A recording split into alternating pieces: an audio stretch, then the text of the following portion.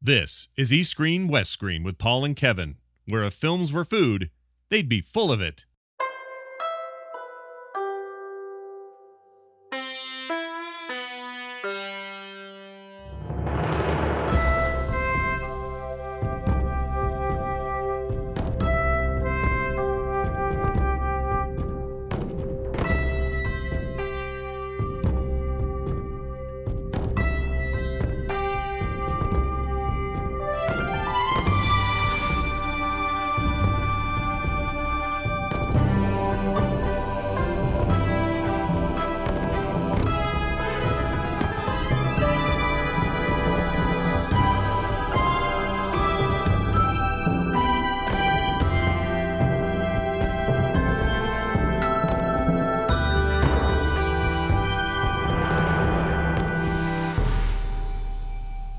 Everybody, and welcome back to another episode of East Screen, West Screen.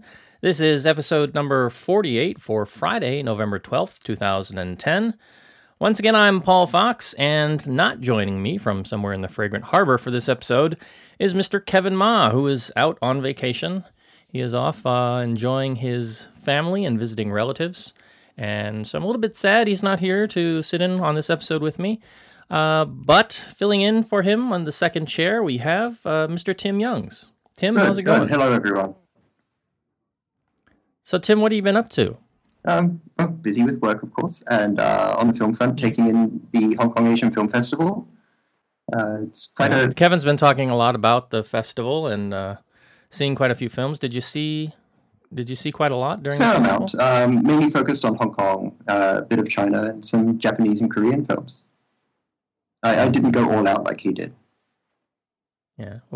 Any personal favorite? I really liked a Hong Kong film called The Drunkard, which is based on a 1951 novel. It's a very low-budget film, and you can kind of see that, but they really stretch their money. That's well worth a look if you like slower Hong Kong cinema. So this is no relation to like Jackie Chan's Drunken Master. No. If you're going to pick any kind of link, you may look to something like in terms of the visual style. No, I mean, it's based on a stream of consciousness, not action. So another film that I really liked at the HKIFF was the My Ex-Wife's Wedding. It's the new film by Lee Gong Lok. You probably know him from My Mother is a Belly Dancer. It's a mainland, very commercial, kind of romantic comedy. Really pop film, and it's worth a look. Lover's Discourse was an opening film that I enjoyed a lot. It's by Derek Jung and Jimmy Wan, who I... Speaking of Lover's Discourse, I was actually just tweeting with Ross from lovehkfilm.com about that. As I was doing some of my calendar updates, that was supposed to get a release this month on the 25th. And I just went over to the film website, and they've moved it now to January 2011. I believe it's got a January 6th release date. And I was like, what's up? Why did they move it? Are they afraid it's not going to do well with some of the, local competition and some of the Hollywood holiday films that are coming? I was kind of looking forward to seeing that before I kind of went off on holiday. And Ross was saying that, the January time slot is like a dead zone because it's between these two massive, holiday periods. It could just be that it's the kind of film that has an audience that can only go so far, and it doesn't really matter when you release it. It's a bit of a crossover between kind of commercial cinema, pop cinema, and art house cinema. And people like Eason Chan can only pull so many people. Maybe box office would be similar in January. I hadn't heard it was being delayed. Well, we are here to talk about movies. We talk about movies from Hong Kong to Hollywood and sometimes some other stuff in between. So before we talk about our movies this week, we do need to get to a little bit of news. So let's jump into that.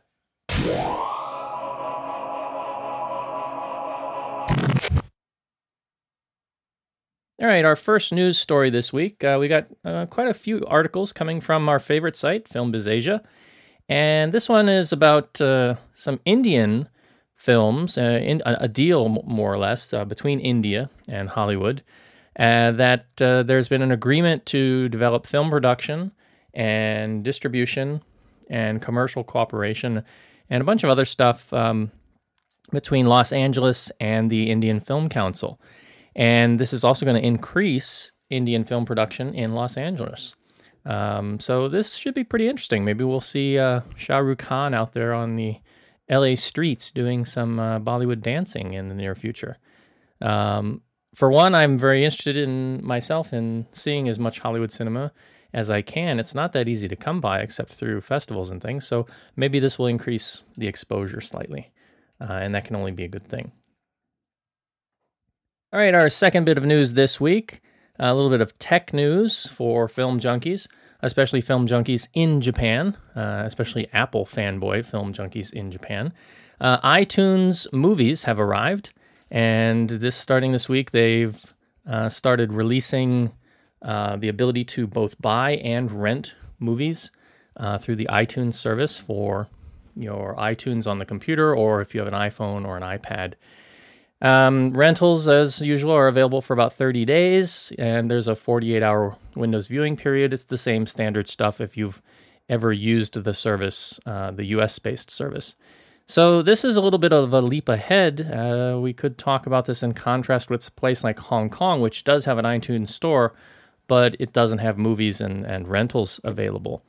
Aside from Australia and New Zealand, Japan is the first country in Asia where iTunes is offering movies. So what's up with, Hong Kong? What do you think, I think Tim? the whole situation's dismal. It's not only that we don't have movies or TV shows available. There's not even an iTunes music store in Hong Kong. I'm sure that a lot of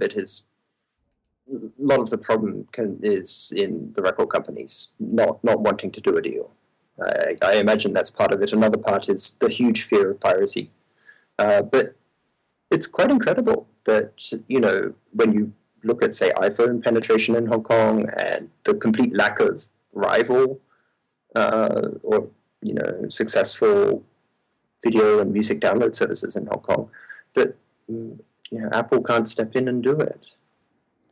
Yeah, I mean, I know that from the business end, this comes down to international distribution and distribution rights and deals and things that companies will make with different companies for certain regions and things. And I really wish they would just do away with that, because as an avid consumer of media from all over the world, it's really annoying when something new comes out, you want to have access to it, you want to see it, and you're limited by region.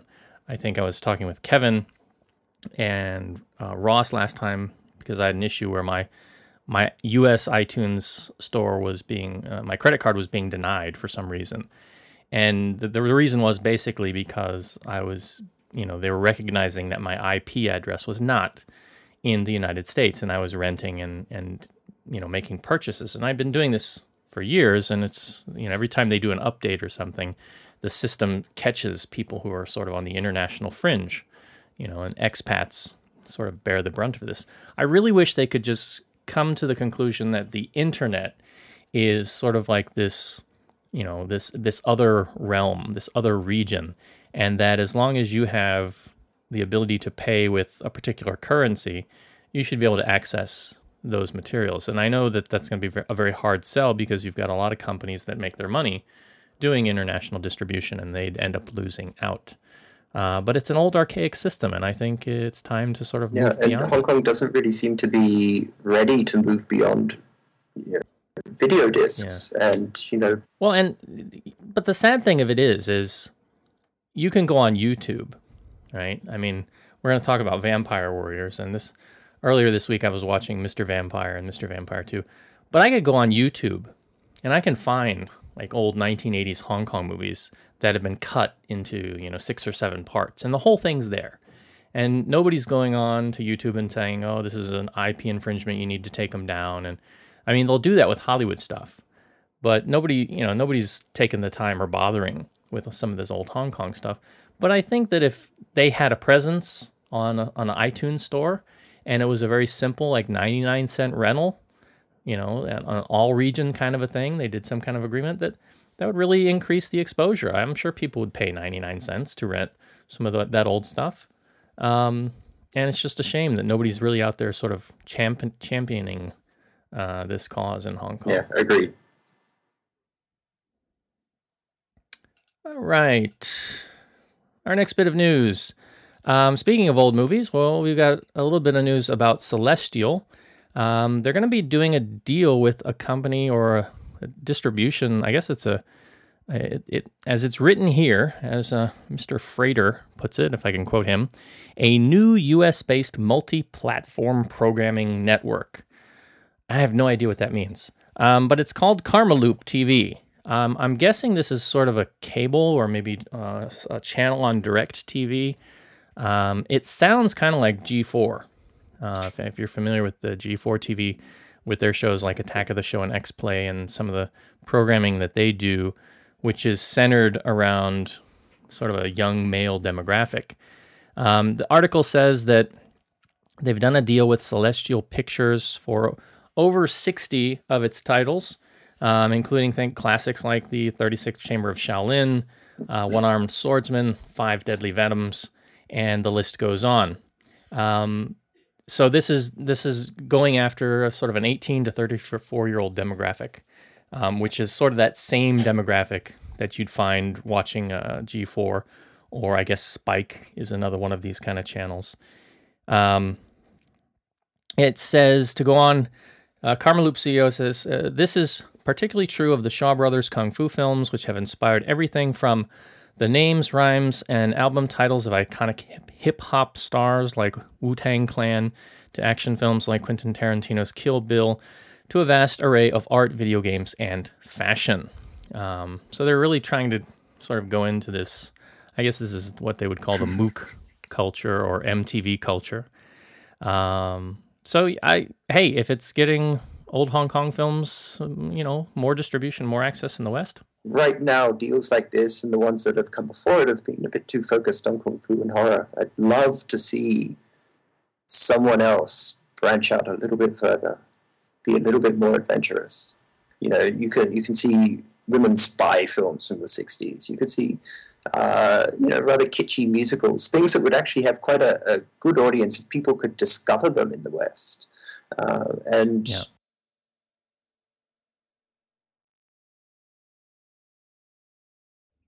Yeah.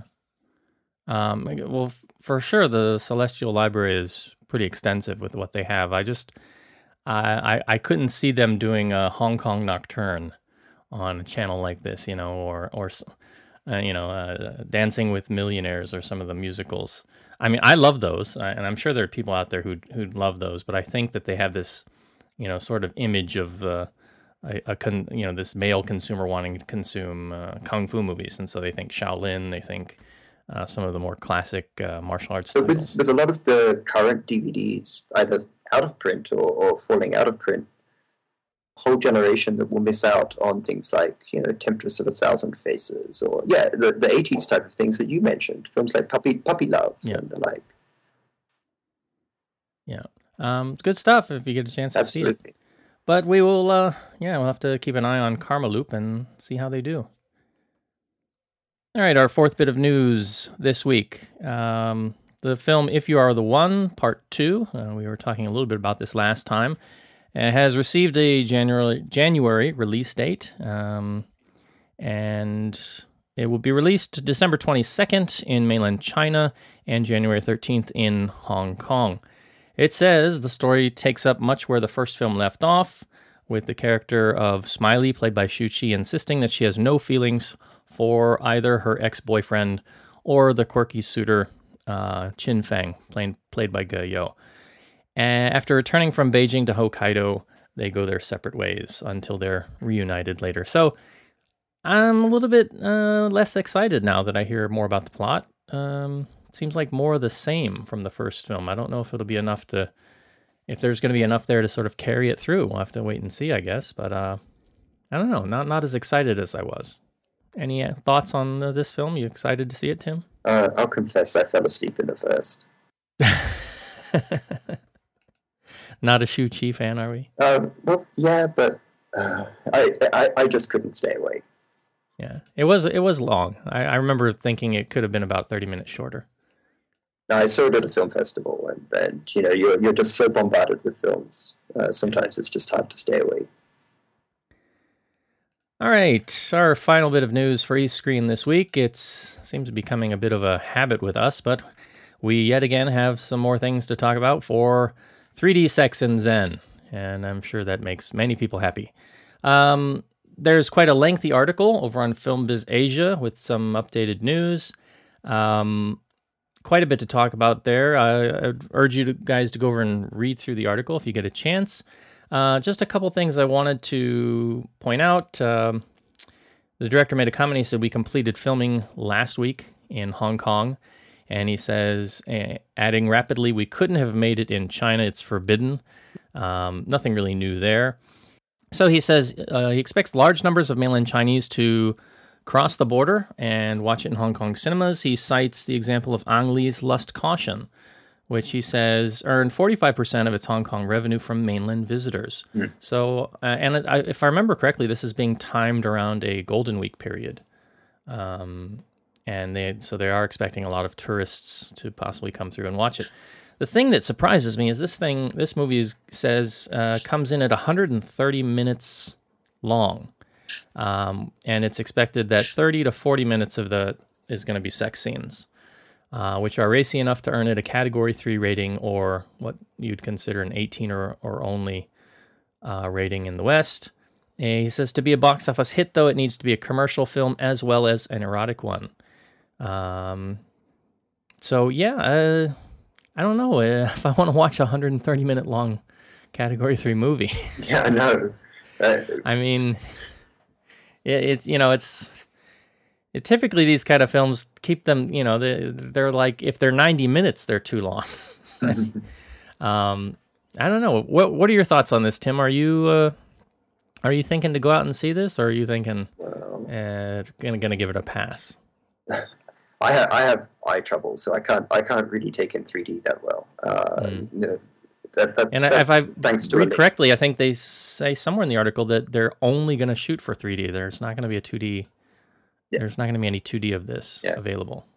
I mean, maybe I'll have to, put an eye patch over the lazy eye and just grin and bear it. I think 130 minutes is way too long for this kind of thing. And I'm really surprised they're going for something that long. I mean, if he really wants to pack people in over the Golden Week, wouldn't he want 90 minutes? It just seems a bit odd. You'd think that. I mean, I don't know. Do you think they're just going for the sort of Avatar-style bigger is better mentality? Maybe. Yeah. Or maybe they just don't know how to, finesse the plot and, cut for length. Yeah. He goes on to say that even producing the film in 3D presented interesting challenges. Casting Hong Kong actresses was difficult. Okay. Most were considered too prudish, and mainland Chinese risked trouble back home. It says, although he eventually managed to cast some ladies from both localities, the lead is a Hong Konger, and Lenny Lam is from China. He also recruited 2 Japanese adult stars, Hara Saori and Suyo Yukiko, if I'm saying those names correctly. You've got a bit of an international cast. It looks like it's all set to cross various borders in its play, and it looks like they're really going to try and push this thing as a high-end kind of film. Yeah. Although the trailer doesn't make it look that spectacular as a 3D picture, I'm very curious how they're going to keep people interested for something that long with the 3D gimmick. Baby, we are pretty girls,跟着我 we are Barbie girls in a Barbie world. Baby, we are pretty girls, 好的，唱上那首 we are Barbie girls in a Barbie world. 这个 tune 沿着红地毯梦走过来，就像跳舞。Baby, we are pretty girls. Baby, we are pretty girls. All right, it is time to move on to our East Screen films for this week. We've got 2 films to talk about. Up first, Vampire Warriors, the latest Dennis S.Y. Law film. So if you don't know who Dennis S.Y. Law is, consider yourself fortunate. But if you do, you'll recognize that he's made a couple other films this year. most notably Bad Blood, which was, when did that come out? January, February time period. And Womb Ghosts. Womb Ghost was, I didn't see Womb Ghost, but Tim, you saw that one, right? Oh, yeah. Yeah. Also, Womb Ghost had Chrissy Chow in it, who's one of the leads here. But let's talk a little bit about Vampire Warriors. Now, Dennis S.Y. Law is a director by hobby, and I guess a land developer by trade. Is my understanding of that correct? Yep. Yeah. So some people consider his uptaking of the director's hat as sort of a vanity title, or these films of his are vanity projects. I have to say, after watching this, I had thought I'd seen pretty bad films before, and this one kind of redefined my notion of pretty bad. Basically, the story is about a young woman played by Zhang Lu Sha, who's a character named R. She's a vampire hunter, and she's looking for her long-lost sister.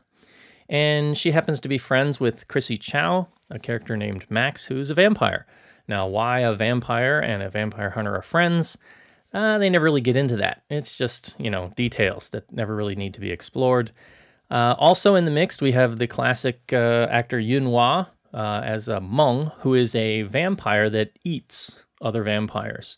And he serves as the main sort of antagonist here as he goes around killing vampires. Now, it's kind of weird because the main character R is a vampire hunter, but she only hunts vampires who feed on humans.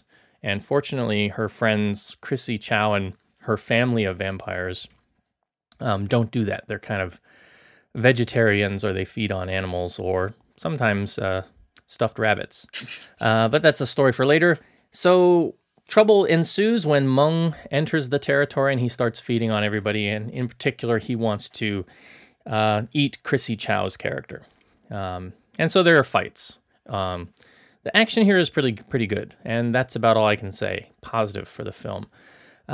Interesting to point out, though, that Yun Hua, who is the antagonist here, was also the antagonist in the very first Mr. Vampire, which is sort of a classic, cinema piece for these sort of horror comedy films in Hong Kong.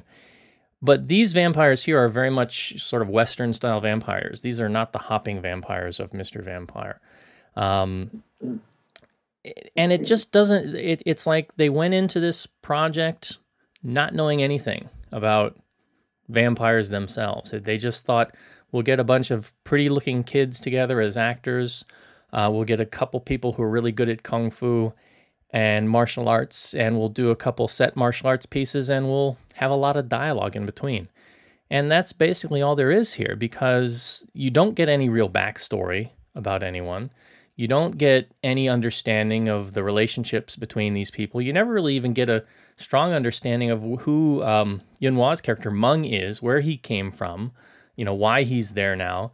And it's basically they're on 2 or 3 sets that are pretty much empty, where all of this sort of takes place. So it's sort of this very limited window where this story happens. But the vampires claim to be upwards of 800 years old, but they talk like teenagers, So you've got these girls, who are vampires, and they're saying things like, "Oh, what's a kiss like? We've never had a kiss." It just doesn't make sense. It's the script. There's no real thought put into it. And some would say, well, why are you expecting thought being put into a Dennis Law film? I was kind of hoping for more, because the trailer actually made this look somewhat exciting. There's just a whole lot of things that go on, and they're never really explained. R, for example, who's a human, she seems to be able to fly. Why can she fly? How does she, she's or sort of leap tall buildings, kind of like the Hulk? You never know why. You never know where she got her training.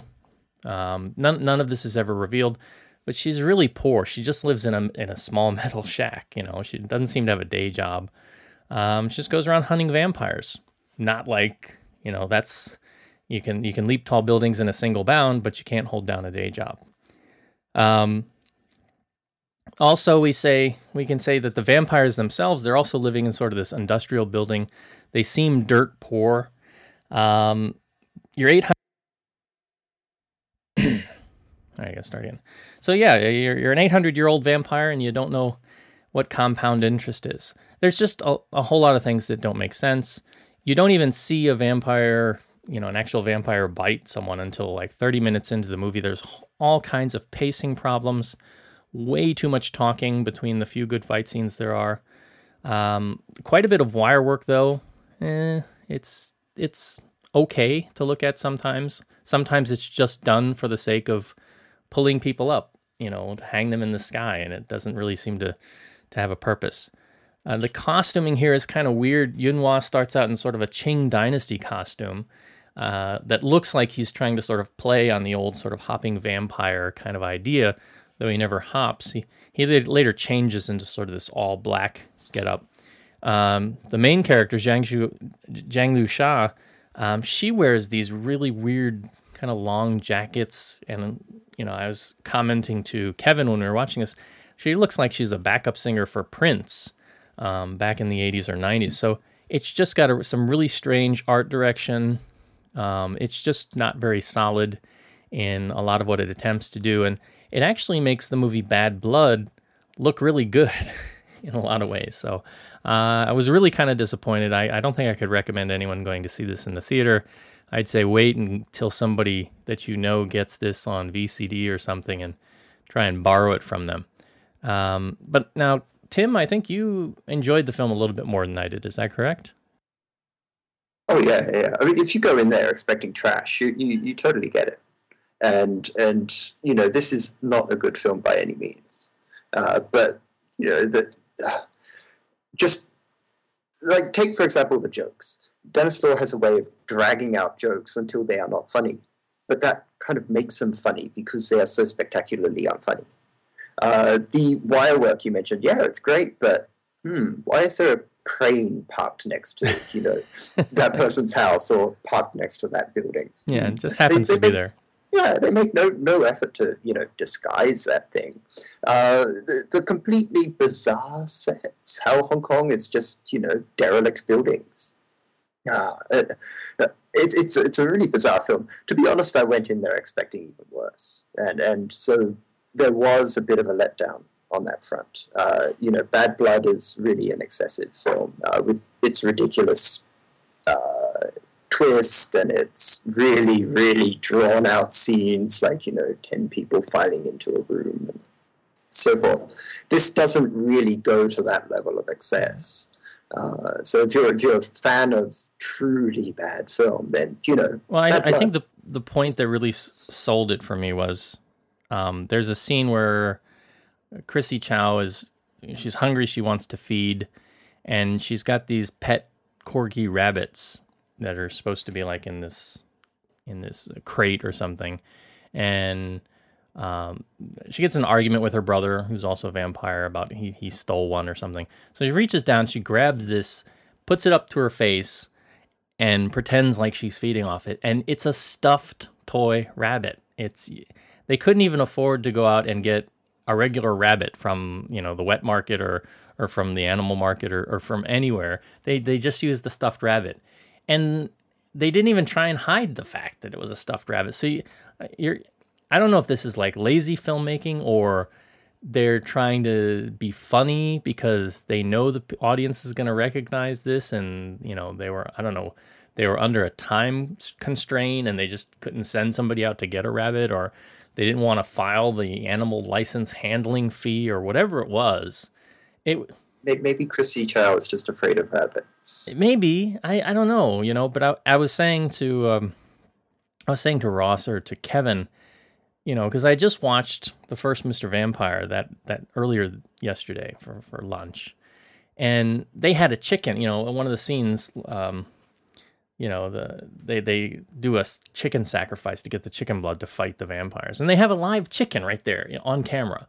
They don't actually show the guy killing it or anything, but they had the sense enough back then to say, we need a live animal. Here's a live animal. Roll camera. They don't even do that here. So it was disappointing, and some of it you just don't know how to take. And some of the humor can be hit or miss. There were a couple funny moments, but nothing really substantial in my book. there was one joke that hit the mark, I would say. Yeah. What was that? The joke about Western food, Western cuisine. The few people who see it will know what I'm talking about. So yeah, we picked out a couple interesting aspects from the film. Kevin had a subtitle of the week. For him, it's called "Let's Do the Man Thing," actual subtitle from the film. And I quite liked the one, "How can I smile? I'm a vampire." Yeah, that's a good one. For me, mine was a little bit of Chinglish coming from main actor Yunhua, and he says, "Hello, my breakfast." And if you don't believe me, well, here it is. Hello, my breakfast. So there you go, Yunhua, "Hello, my breakfast," subtitle of the week.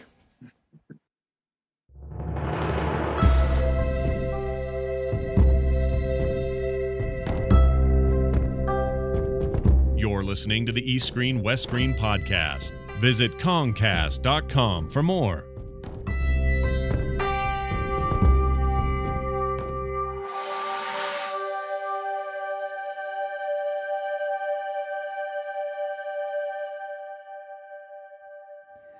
All right, our next film for this week, the new film from mainland China called Under the Hawthorn Tree. Now, I haven't seen this. I'm actually going to be seeing this tomorrow. I'm forcing a whole class of my students to go and watch it.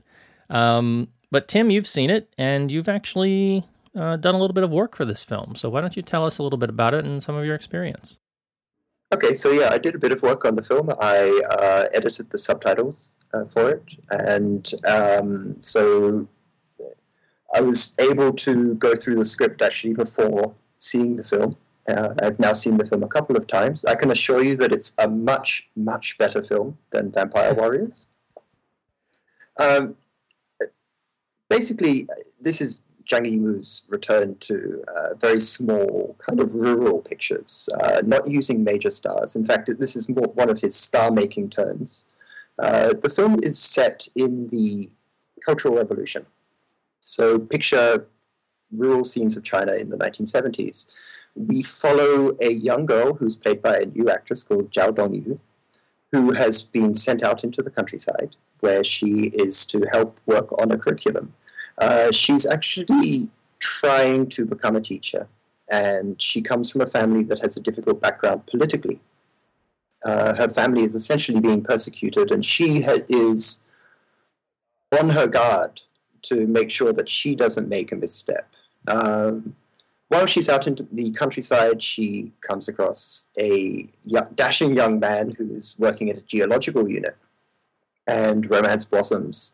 When she's done with her trip to the countryside, she moves back into the town, and a long-distance relationship builds.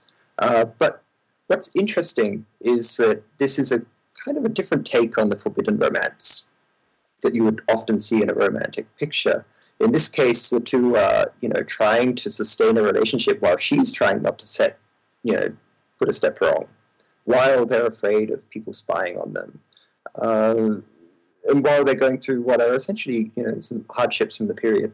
I'll probably leave the plot description at that. I think a lot of the picture can be taken as a mood piece, as something that's looking back on a specific period of Chinese history, as well as a very competent romance picture. You get a great feel for the situation that these two kids are living through. The picture is filled with fantastic art direction, costume, details. There are songs with really outrageous patriotic lyrics that you can follow and take in. The picture is constantly gorgeous to look at, and the two leads are really a fantastic score on the part of Zhang Yimou. Sean Du is a Canadian Chinese, making his debut, and him and Zhao Dongyu are really quite charming together on screen. The film is interesting for a variety of reasons, on top of just being, a gentle romance, or maybe not a gentle romance, a difficult romance. In that there are also touches of political content, about trying to live through Cultural Revolution China. If you are following the story as it goes along, you'll find interesting things like kids talking about political change, references to pollution, and at the time, future infrastructure projects. It's an interesting picture. There's a lot in there if you get a chance to watch it. I highly recommend it. It's really one for fans of earlier Zhang Yimou films like Not One Less and The Road Home and the like, rather than films like Hero and the like. What do you think in terms of the, you said it does touch on some political issues. I mean, taking place during the Cultural Revolution, this is one of the most tumultuous times in, modern Chinese history. And there's a lot of controversial things, from the historic perspective that have gone on. Does he avoid a lot of that for the most part in focusing on these two? Or would you say the film is a little bit daring?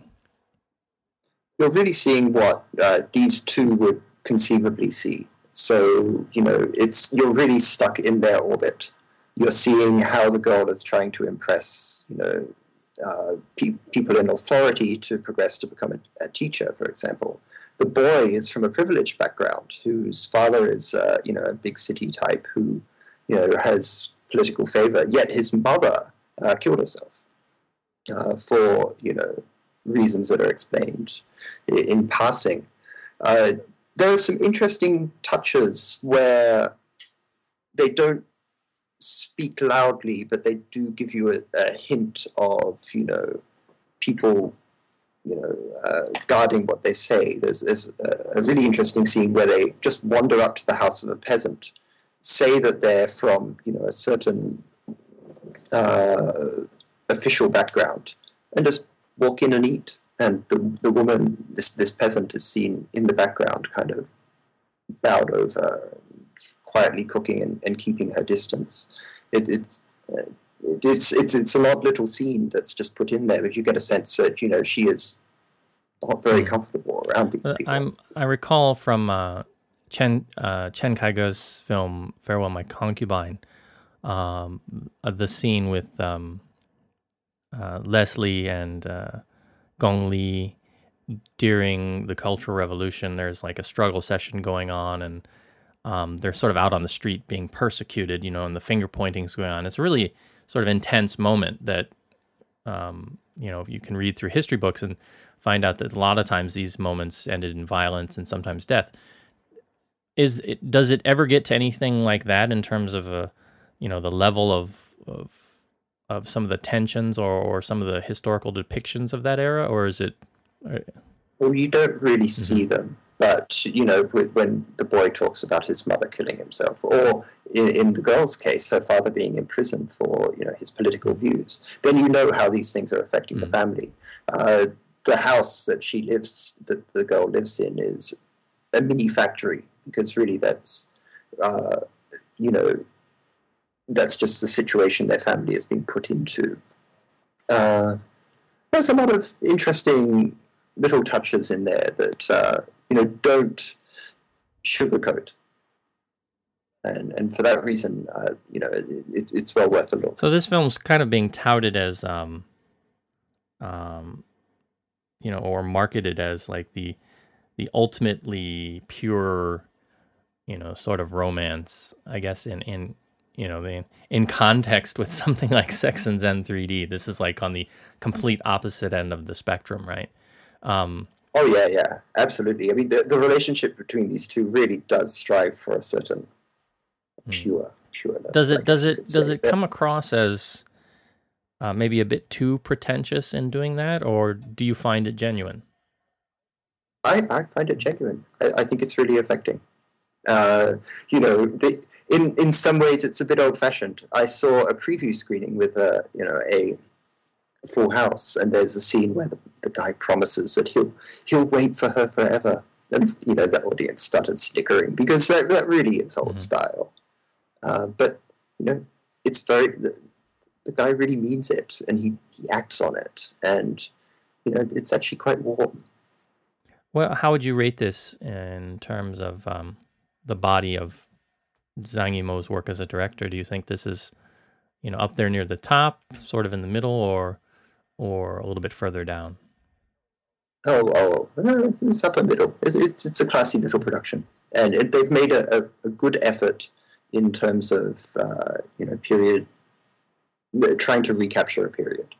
I suspect also that the director was adding in autobiographical elements, but I honestly don't know enough about him to be sure. You get that feeling that he's delving back into things that he remembers.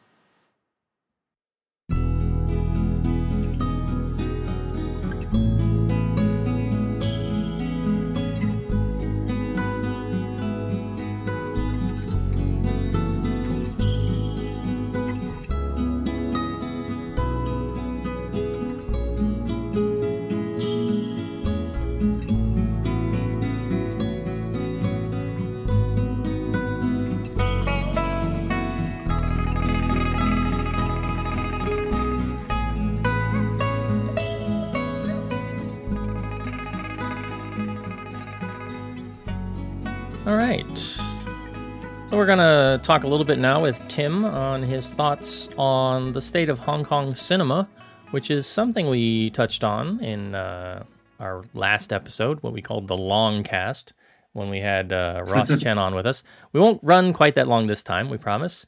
But now that you're here joining us, I'd like to pick your brain a little bit, because you've been around in Hong Kong for a number of years. You've seen the changes that have occurred from the sort of the pre-handover cinema until now. You've actually done commentaries and things for some of the really early works.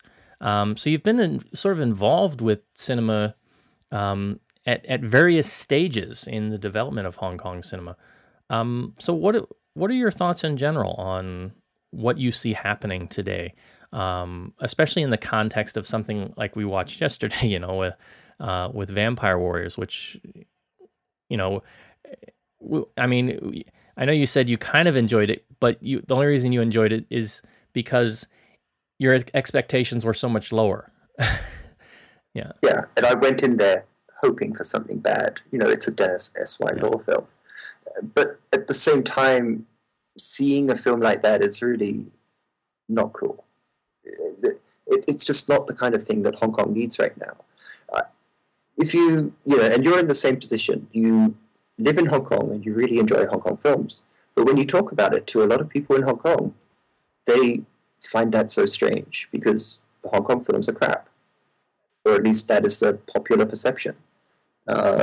People talk with a certain pride when they say, "Oh, I don't watch Hong Kong films anymore," and a film like Vampire Warriors just reinforces that. Somebody could go along to it, seeing a rare Hong Kong film in the cinema, and they'll be there because maybe they're interested in Chrissy Chow or something like that. But they'll walk out of there saying, Hong Kong films are still crap. And it's not going to help the industry. We're at a position where Hong Kong filmmakers should know better. If you look back, if we go back to Hong Kong, around the time of the handover and before, you talked about this last week, there was a large number of films being made here. They were really churning out pictures fast. They were able to send films all around the region. It was all very nice, but they were also making a huge amount of garbage. And, some people have called this hyper-production. They were just making films so incredibly fast, often on pre-sales, and in the process, not delivering quality. And it turned people off. So Taiwan, lost interest, and certain other places in Southeast Asia lost interest. And a lot of people got out of making Hong Kong film. The number of films in Hong Kong each year dropped. And so now we're in a situation where they're making about 60 films a year, and some of them are films like Vampire Warriors or, Womb Ghosts, which they're just not helping out. You're in a situation where they're making fewer films. You should be striving to, go for a bit of quality. You've burned off people before. You don't want to be burning them off right now. Yeah. What do you think in terms of some of the mixed productions, I guess you'd call them, where you've got a lot of mainland financing coming in, you've got a couple local stars, and maybe some local crew talent, post production talent, working on productions, but that they're ultimately being designed for the tastes and the sensibilities of a mainland audience. Do you see that this is ultimately going to shut out the Hong Kong market altogether? I don't think it's going to shut out the Hong Kong market. There are good examples where co-productions have been made and they have been able to appeal locally, and they have been able to keep a certain Hong Kong character. But I think they're in the minority. If you look, since the whole closer economic partnership arrangement came into force and people really went full tilt on co-productions, Hong Kong has been caught in the middle in a way. Yet filmmakers here have been trying to cater to a market that they don't truly understand. And at the same time, they're trying somehow to appeal to people in Hong Kong. You've got two really different audiences in Hong Kong and mainland China. And, we don't find things funny the way people do in China, in mainland China. And it works the other way around. This year we've had films, and you've talked about these films in recent shows, Flirting Scholar 2, or Legend of the Adventure of the King. I mean, to mainland maybe a more unsophisticated audience in mainland China, they would work wonderfully, and I'm sure they may even be profitable. But in Hong Kong, you sit in the cinema and people aren't laughing, and that's not very good. I mean, that's not a really pleasant cinema-going experience here. Then you have the problems of censorship, and I think Hong Kong's filmmakers, are a bit hamstrung because they can't make films in the way that they've been used to in the past. If you look at the way the Japanese have become, the ultimate villain, I think that's an awkward move for certain filmmakers who may have been making the villains speak Mandarin for many years. I think if you look also at censorship, I think people here are a bit too cautious when they try to make a film in China. And the result is that you feel like you're watching a cop-out sometimes at the end when everything is wrapped up a little too tidily. But on the other hand, you've got a few people who are making films, and Dante Lam springs to mind, who are able to still make films that appeal in Hong Kong and China, but spin their story in a way that can be effective and never makes you feel like they're, taking a soft touch, maybe. And they're able to, by using, co-production funding, make a really big, exciting picture without feeling like it isn't a Hong Kong film. I think the low budget or the mid-budget area has a few good examples as well. Gallants, I guess you're with me on this, that it feels like a really Hong Kong Cantonese film. Yes. But, it was able to get, a certain amount of play in Guangzhou, in Guangdong province, and I believe it broke even. I mean, in a tough climate for making Hong Kong films, breaking even isn't a bad thing. There's a few others that, spring to mind, but not everyone is there, and I think it's a problem that Hong Kong is going to keep contending with. I'd like to continue on a little bit, but I want to interject. We got a really nice comment from a poster called Ji Song, or Ji Song, on our last episode. And he had some really interesting things to say with regard to the Hong Kong industry and some of his thoughts. He used to watch Hong Kong films for quite a bit. He says he's originally from China, but he had moved to the U.S. for a while, and he says he rarely gets to see them. And he says the Hong Kong film industry's shift of focus to mainland has made their work less intimate. While the mainland covet their expertise and they themselves need the mainland's market, they don't know the mainland's audience as well as they did in Hong Kong, and they have a lot less creative freedom as they did before. If you're a Cantonese chef, he says, if you're a Cantonese chef, I won't expect great Szechuan dishes from you. not unless you've been serving Szechuanese for a while. I think that's kind of an interesting point. You know, we've talked about this a little bit before, but you know, you get these films like Flirting Scholar, or what was the one with Richie, the sort of semi-sequel? Yeah, Adventure of the King. And one of the comments that we often have that keeps coming back up is that these films have a lot of repetitive humor, a lot of repetitive joke. You know, some of the gags people like Stephen Chow and others were doing back in the early 90s in films. But it begs the question for me, you know, are these new in the mainland? And is that why they're trying them, you know, to try and see if what once worked here will now work there? Or is it a case that they're just trying to pitch this to young teenagers who may not have seen those old films? I know a lot of the students that I teach, when I talk to them about old Hong Kong films and I mention titles, they kind of look at me with these, you know, blank stares. You know, if it's not Hollywood's, you know, 2012 or The Day After Tomorrow or something, they probably haven't bothered to consider spending time on it. So as he's writing this, I think it brings up an interesting point. You know, are Hong Kong filmmakers sort of out of touch with what the mainland wants and what the mainland needs and is looking for? I think that's a really great comment. When it went up on the site, I think he's right. I think Hong Kong cinema's filmmakers are really, outside. When they're trying to cater to the mainland audience, they maybe overplay nationalism, or they go in with a somewhat alien touch. Now, I mean, it's not across the board, and I think people like Pang Ho Chung have been able to appeal to mainlanders to a certain extent. This is at a much smaller scale with a film like Love in the Path, but it feels like a bit of a minority. Well, what would be your hope then, I guess, for the future?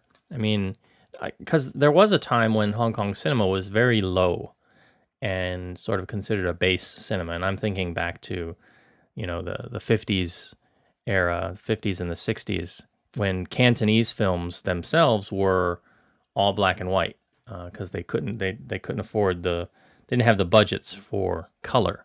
And the color went to the, you know, sort of the Shanghai Mandarin speaking productions with the bigger budgets and a lot of the musical pieces, or the big, the big sets and things that people will recognize from that period. And then that all changed in the 70s when Hong Kongers started asserting their identity and their language a little bit more, and that sort of really took off. Do you think we're in a cycle now where, you know, Hong Kong films will sort of be in this period of looking like most of what needs to be done should be going direct to video or direct to YouTube in some cases? Do you think there'll be a resurgence in the future? It's not. I mean, these films were right up in the 1970s. Films like The House of 72 Tenants and The Private Eyes were huge hits, and they were able to push back a Cantonese cinema and a certain local identity on the screen, because the audience was here and supporting it.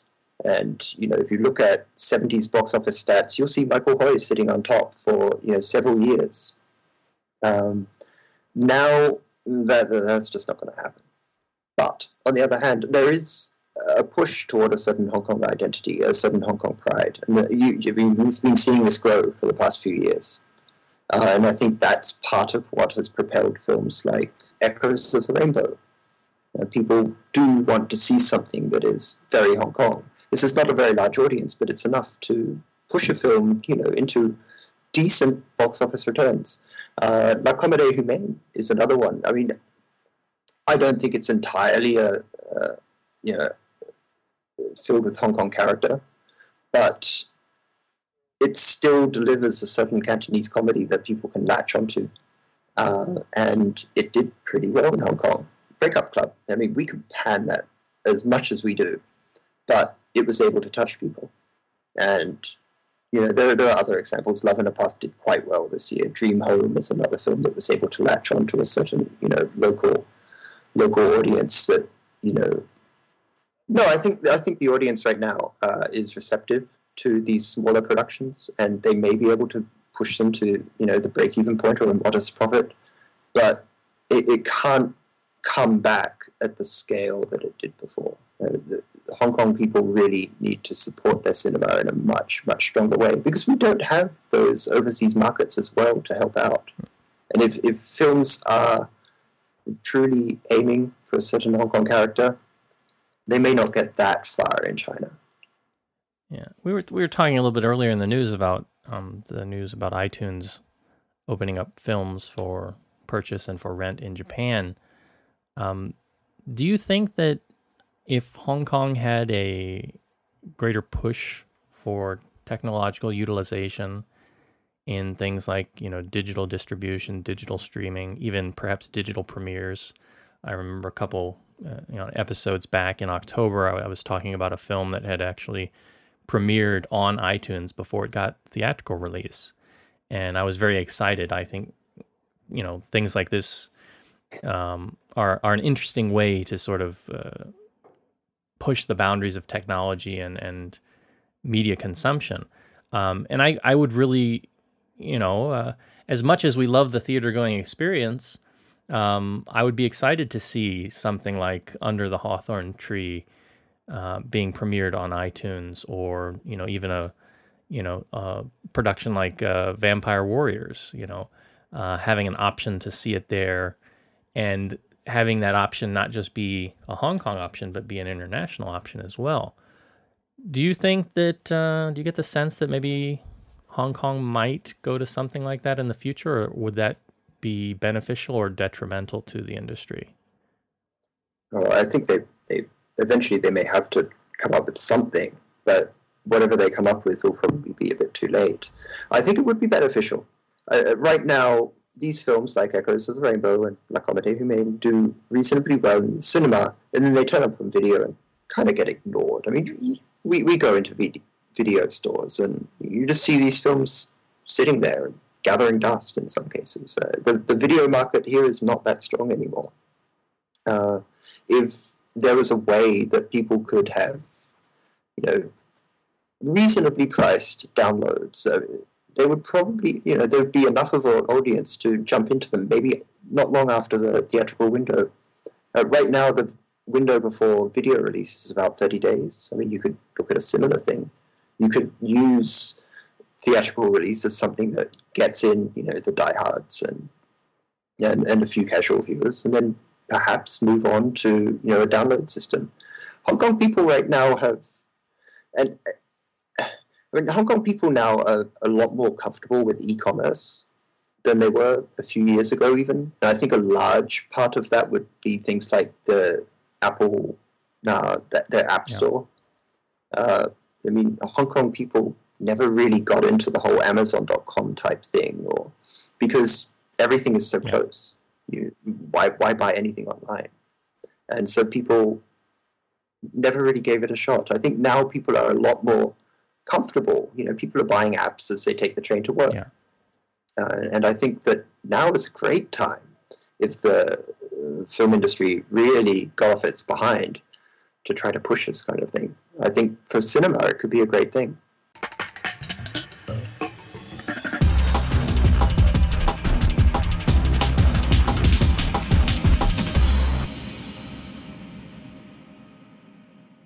I think we will sort of bring things to a close. Just a few comments to talk about. We had mentioned before, we had that really nice comment from G-Song over on the website. Also had a comment again from Gary, who goes by Tinlun Lau, who had talked about an experience that he had, I guess it's through the website Alive Not Dead, some kind of a chat box, or what he calls a shout box over there, where he had a conversation going on with Nicholas Tse, talking about the industry.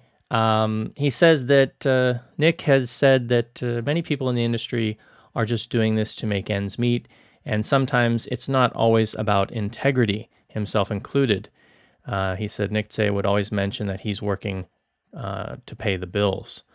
And this is something that we'd kind of talked about last week as well, that a lot of people in the industry are just there because it's their job, and they want to keep it going as long as they can. And unfortunately, that there's just not as much work available as there used to be back in the 90s. I guess everybody, you don't have to be a brain surgeon or a DP to figure out that the work's going to be in China, right? Yeah. I mean, it's so often now, if you're wondering where somebody is, they'll be up north, whether they're working on a film or whether they're working on TV as well. So if you're out there listening and you have hopes and aspirations to come to Hong Kong to work on film, you might want to start brushing up on your Putonghua. All right, I do want to make mention that we got a couple really nice reviews over on iTunes, some 5-star reviews. One by Ji Song, who we just mentioned. Another by a gentleman going by the name of the Mad Asgardian.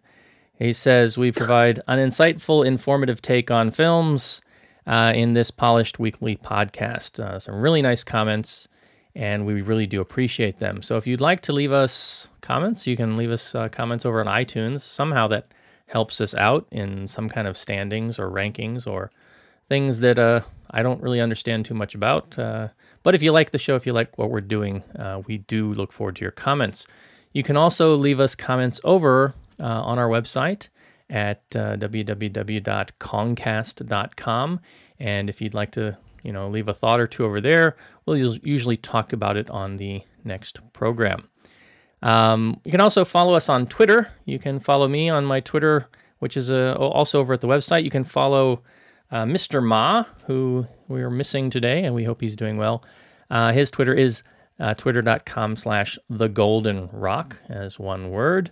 And you can also get through to us by email. And if you'd like to send us a small audio file and have a question played here on the show, we can do that as well.